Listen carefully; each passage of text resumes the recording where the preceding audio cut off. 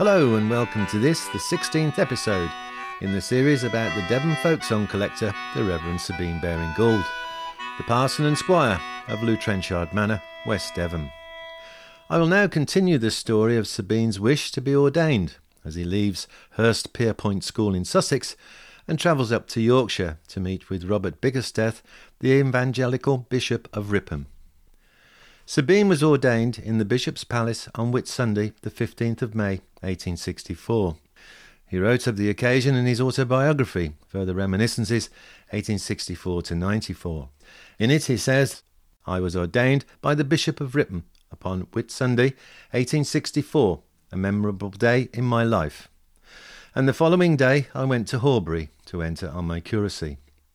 The threat from his father Edward that if he was ordained he would lose the right to his inheritance had not deterred Sabine in his desire to join the church one bit. He had achieved what he had desired for many years. The next day, Whit Monday, he boarded a train from Ripon to Horbury as its new curate. As in podcast 15, I will cherry-pick some passages from the biography of Sabine by his grandson, Bickford H.C. Dickinson, describing Sabine's arrival at Horbury and the duties of his work in the parish to be set by him by its vicar, the Reverend John Sharp.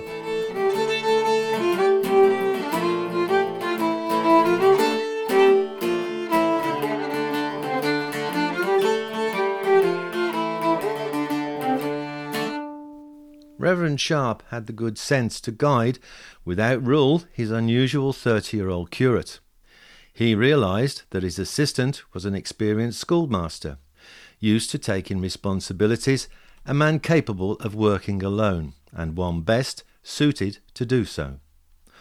Almost at once he gave Sabine a section of the parish to look after, by himself, and never interfered with the work there in any way. The result very soon proved Sharp's wisdom. The section of the parish in which Sabine was entrusted with was the task of developing a mission. It was known as Horbury Brig. In some ways it resembled the pioneering towns of America, more than any place we could find in England. The population consisted of canal boatmen, colliers and mill workers, who fought, gambled and drank to excess. Most were illiterate, and few, if any, took the slightest interest in religion. Among them strode the tall, frock-coated clergyman, and somehow, almost from the first, he began to win their respect and affection.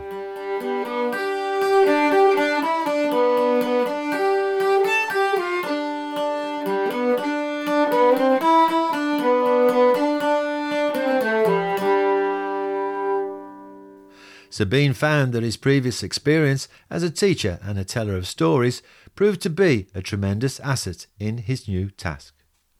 Renting a small cottage, he opened the ground floor as a night school. The bedroom above became the chapel. The chimney-piece there became the altar. Every Sunday evening, Sabine held services, and the congregation soon filled both the chapel and the schoolroom downstairs. The young people loved the school and their teacher. When lessons were ended, he was always expected by them to tell a story before class was dismissed. So successful was the mission that it soon filled almost all of Sabine's time, and his connection with the parish church grew steadily less. It was not long before the cottage became far too small, and it had to be replaced by a larger building. Within 2 years of Sabine's arrival at Horbury Brig, a new stone-built school chapel had been opened.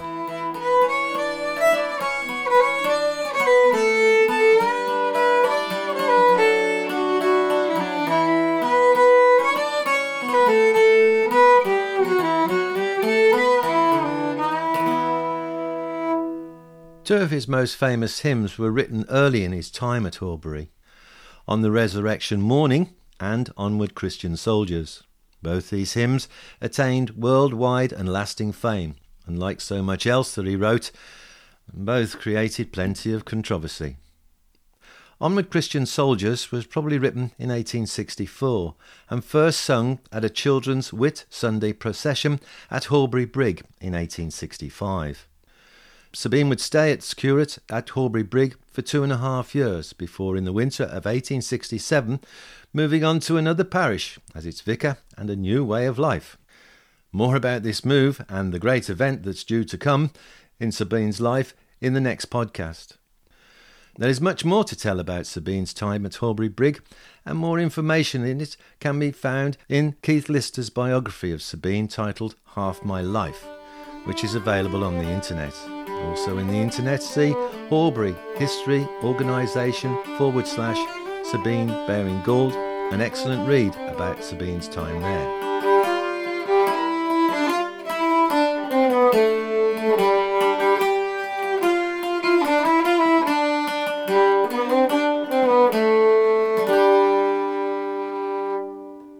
Now time for a song. This song is from my CD and it has the title Bold Gambling Boy. Sabine got it from the singing of Robert Hard of South Brent, Devon, but with the title The Hearty Good Fellow, with almost identical words to my song. Sabine wrote in Songs of the West that Frank Kidson, the collector from Yorkshire, had found a traditional version there, and also Cecil Sharp one in Somerset. Once more we have a traditional song mixed with those from the broadside printers. And this is Bold Gambling Boy. I saddled me horse and away I ride, till I came to an ale house by the roadside. Called for a mug of beer, frothing and brown, and then by the fireside I sat myself down, singing whack fall the dee, and in me pocket I'd 1 penny. Well, I seen 2 gentlemen playing at dice. They took me to be as simple as pie, with me cane and silk handkerchief showing so bold. They thought me pockets were lined with gold, singing whack fall the dee, and in me pocket I'd 1 penny. They said, come, me bold fella, would you like to play? Indeed, gentlemen, what's the stakes that you lay? One said a guinea, but I said £5. The credit was taken, no money laid down, singing whack fall the dee, and in me pocket I'd 1 penny. Well, I picked up the dice and I threw 'em a main. 'Twas my good fortune that evening to gain. If they had a won, well, they would have cursed, when all I threw in was me empty old purse, singing whack fall the dee, and in me pocket that 1 penny. Well, I stayed there all night and I left there next day. Sings I to myself, I'll be jogging away. I asked the landlady what was me bill. Oh, no, but a kiss of your lips, if you will. Singing whack fall the dee, and in me pocket I'd £5 free.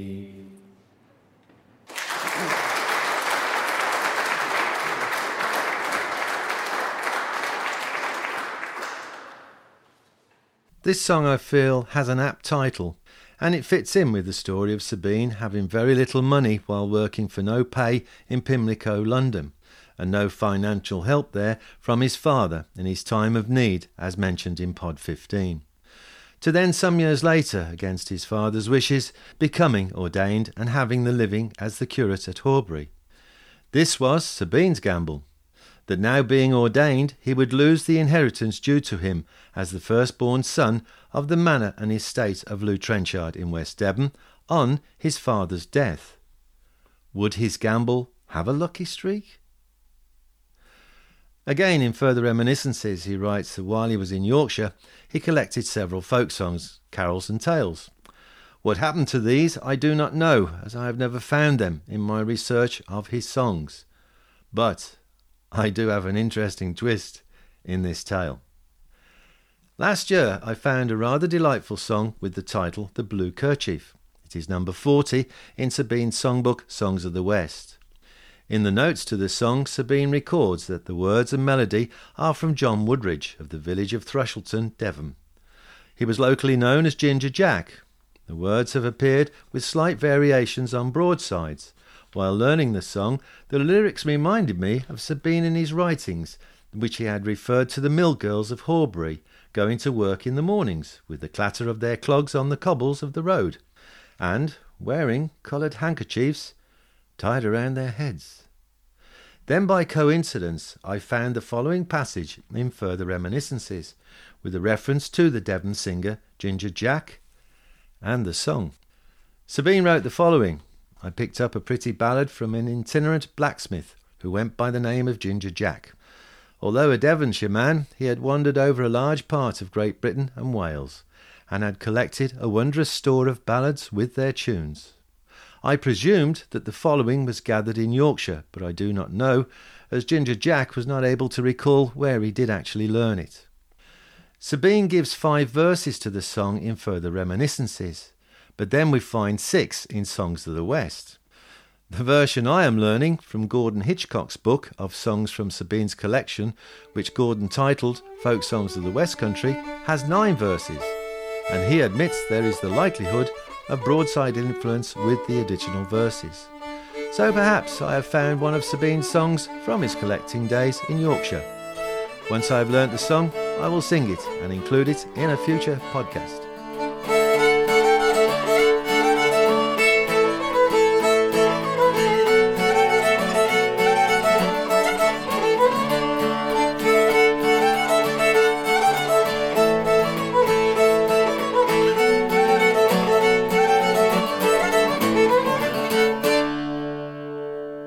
Talking of podcasts, I am staggered to find that the data we receive from Buzzsprout, that's the platform that John Tidball, the series producer, uses for them to be downloaded. It shows that downloads are taking place on 4 continents and in 14 countries. You might say that John and I have spread the word of Sabine's song collecting a lot further than we ever thought possible. So wherever you are and whoever you are, thank you for your interest in our Parson and the Songmen podcast series. And a bit closer to home, here in Devon, last Sunday, the 28th of January 2024, was Sabine's day of birth. And by coincidence, it was my first concert in the celebration of the centenary year of Sabine's death. And it was booked as a Sunday afternoon concert at the church in the village of Denbury, near Newton Abbot, Devon.